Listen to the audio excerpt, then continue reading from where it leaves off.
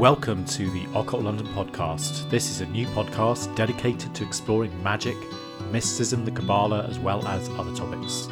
If you like the podcast, please write a review and rate us on iTunes, as it will really help us to get this message out there. Also, be sure to visit our website at occultlondon.co.uk, where you can subscribe. Hope you enjoy it.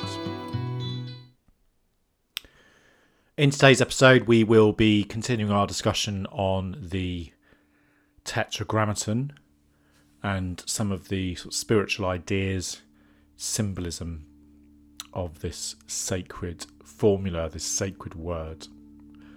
Over the last couple of episodes, we've been talking about the Tetragrammaton in relation to the Kabbalah. We discussed also some of the history in terms of its origins. And in this episode, we will be continuing our discussion on its symbolism in relation to the Kabbalistic tree of life. As we've seen in our previous episodes, the Kabbalistic tree can be divided into 10 different stages of creation, or emanations, or sephirah. However, there is also another way of dividing the tree, whereby the tree is represented as 4 different worlds. This is an idea that's explained well by the English magician W.E. Butler in his book Magic and the Kabbalah, when he writes,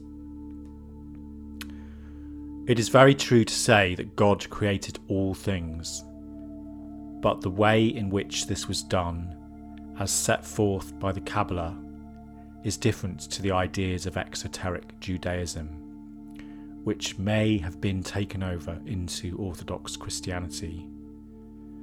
The great objection of Christian theologians to the emanationalist philosophy is that it tends towards pantheism, which can be equated so easily with the idea that God is simply the totality of nature. But this the Kabbalah does not teach.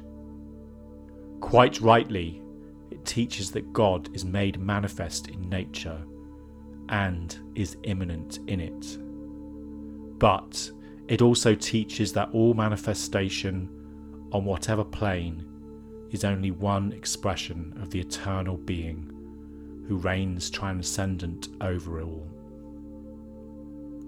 It should be noted here in this philosophy, there is no rigid dichotomy, no hard and fast divisions between spirit and matter. Matter is regarded as the luminous garment of the eternal, indeed, as being an expression of that being, and therefore all things are holy in their intrinsic nature. It must be clearly understood that these realms of creation, which are called worlds, are not special planets or anything of that kind. Let us define what is meant by the term. A world in this connection steers to the particular mode of activity of the deity." And that's a quote from W.E. Butler, Magic and the Kabbalah. And what he's saying there, obviously, they're not, although we describe them as 4 worlds, they're not separate worlds. They're different ways of the divine artist, of the great creator, and different modes of expression, rather than being considered separate entities on their own. So what are the 4 worlds? The 4 worlds are, as the name suggests, divided into 4 separate divisions, and we'll talk through them individually. The first one is Atziluth, which is the archetypal world. This is really the preliminary phase of divine creation. So it's the world of emanations and the archetypal divine world. And this world is attributed to the letter Yod and the element of fire. Atziluth is the world of emanations, and it corresponds with the element of fire and obviously the letter Yod. And this world covers Keter on the Tree of Life. This is the world of pure energy, emanation, pure light of God, which is gradually filtered down through the different spheres of consciousness.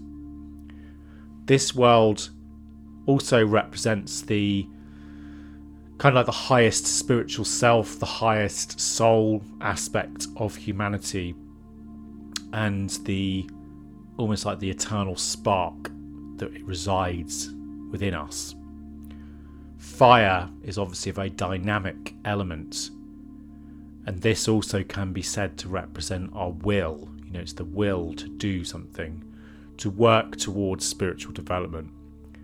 Fire is the action. It's that fire that drives us to do things, the willpower. It's also the element that keeps us warm during the cold weather, but also can be destructive.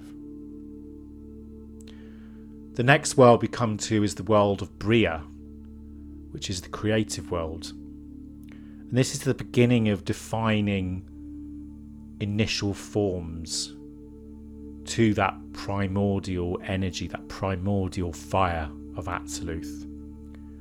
And this is also known as Korsia, or the throne. Beria is the world of the archangels as well, and from an elemental point of view it corresponds with the element of water and the letter He of the Tetragrammaton. And on the Kabbalistic Tree of Life with the 10 Sephiroth, this world would cover Chokhmah and Bina. The origin of the word Beria is from the Hebrew in Isaiah 43:7. I have created Bria, him for my glory. I have formed him, yea, I have made him. Well, the author of the Sefer Bahir makes the idea that as light was an attribute of God, light did not have to be created, but was formed. Something out of something. This level, this creative level of Bria, is very much about focusing that energy, focusing that power of the archetypal level and bringing it into more definition. The second letter of the Tetragrammaton, He, this corresponds to lots of things in terms of the desires of humanity, the neshama. It also represents receptivity, passivity, and some of the qualities of desire, emotion. If we think about the element of water as well, it doesn't have any power of its own. It flows. It flows downhill, down the mountains, into the rivers, and carries on flowing. It's moving through the landscape. But it does have this power of controlling and shaping. Obviously, it shapes the land. The river shapes the land. The sea shapes the land as well. And it also has this power over fire. So fire and water can be considered to be interdependent for any creative act. The next world we come to is Yetzirah, which is the formative world. And this is where that sort of primal divine energy is divided and it starts to separate into actual qualities, really. This is the world of the angels. And from an elemental point of view would correspond with the element of air, the letter Vau of the Tetragrammaton. And this also covers the next 6 Sephiroth on the Tree of Life. The world name, Yetzirah, takes its name from the Hebrew in Isaiah 43:7. I have created him for my glory. I have formed Yetzirah. Him, yea, I have made him. Yetzirah is the world of formation, where the beginnings of very complex forms are built. More like the sort of blueprint, really. However, tangible physicality, material is not here yet. So it's like the sort of beginnings of forms. This world also contains all of the sort of art, the music, culture, things like that. It's a mind space where all the sort of forms of thought, ideas, imaginative, creative things begin to be found. It's also obviously related to air, so we have all the powers of analysis, we have synthesis, the ability to break down a subject, to begin to understand its structure. And obviously it relates to the world of air and the vowel letter of the Tetragrammatons. This is the link between the worlds of Bria and the world of Isaiah.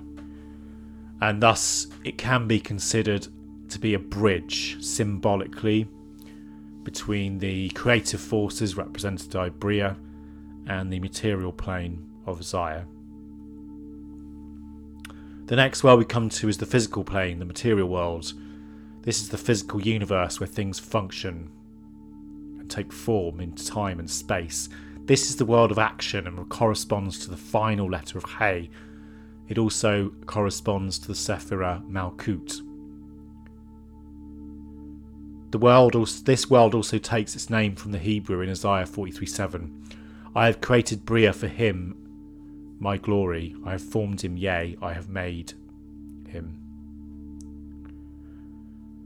This also symbolises the final stage of the Tetragrammaton formula and is the world represented by the letter Hay. This is the stage of the creative process where you kind of lock in or you seal all the other changes into a physical being.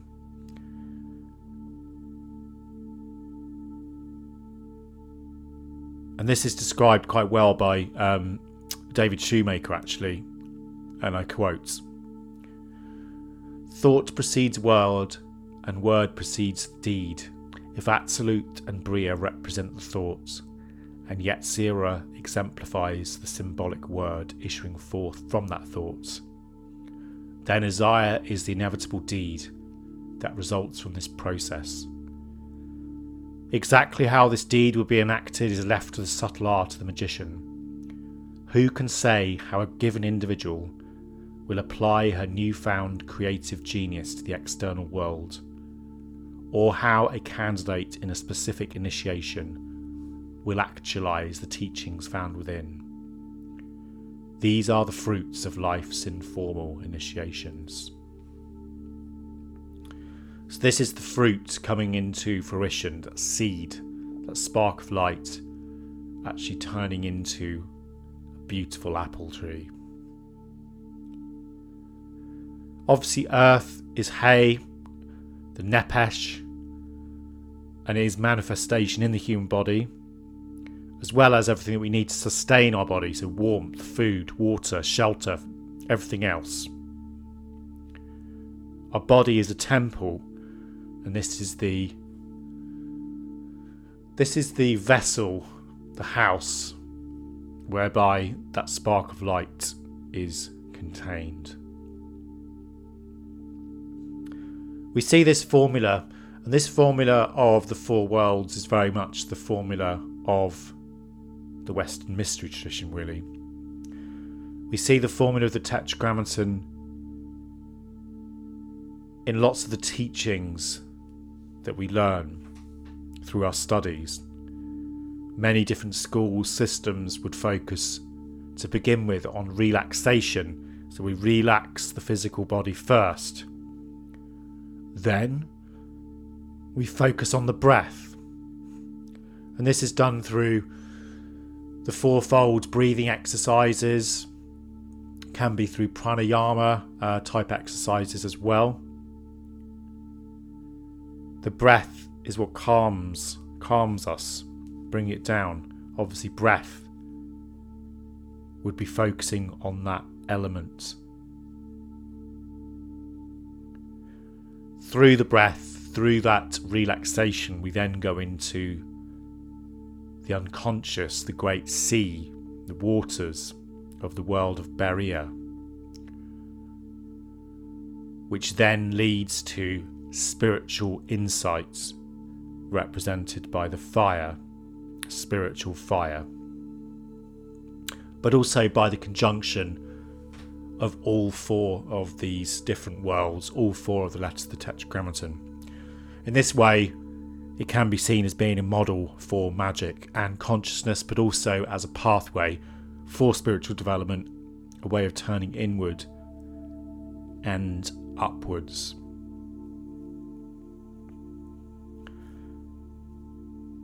That's all we've got time for this week. However, in the next episode, I wanted to talk a bit more about the Tetragrammaton and the cycle of ages, which is an idea that appears in medieval thought, whereby there are cosmic cycles known as Shemitah that are meant to be linked to the seven Sephiroth emanating from the Great Mother. If you enjoyed today's episode, then please do stay tuned for next week. I'd like to finish with a poem from the poet Emily Dickinson. Behind me dips eternity, before me immortality, myself the term between, death but the drift of eastern grey, dissolving into dawn away, before the west begin. 'Tis kingdoms afterward, they say, in perfect pauseless monarchy, whose prince is son of none, himself his dateless dynasty, himself diversify in duplicates divine. 'Tis miracle before me then, 'tis miracle behind between, a crescent in the sea, with midnight to the north of her, and midnight to the south of her, and maelstrom in the sky. Thanks very much for joining us this week on the Occult London podcast. Hope you've enjoyed it.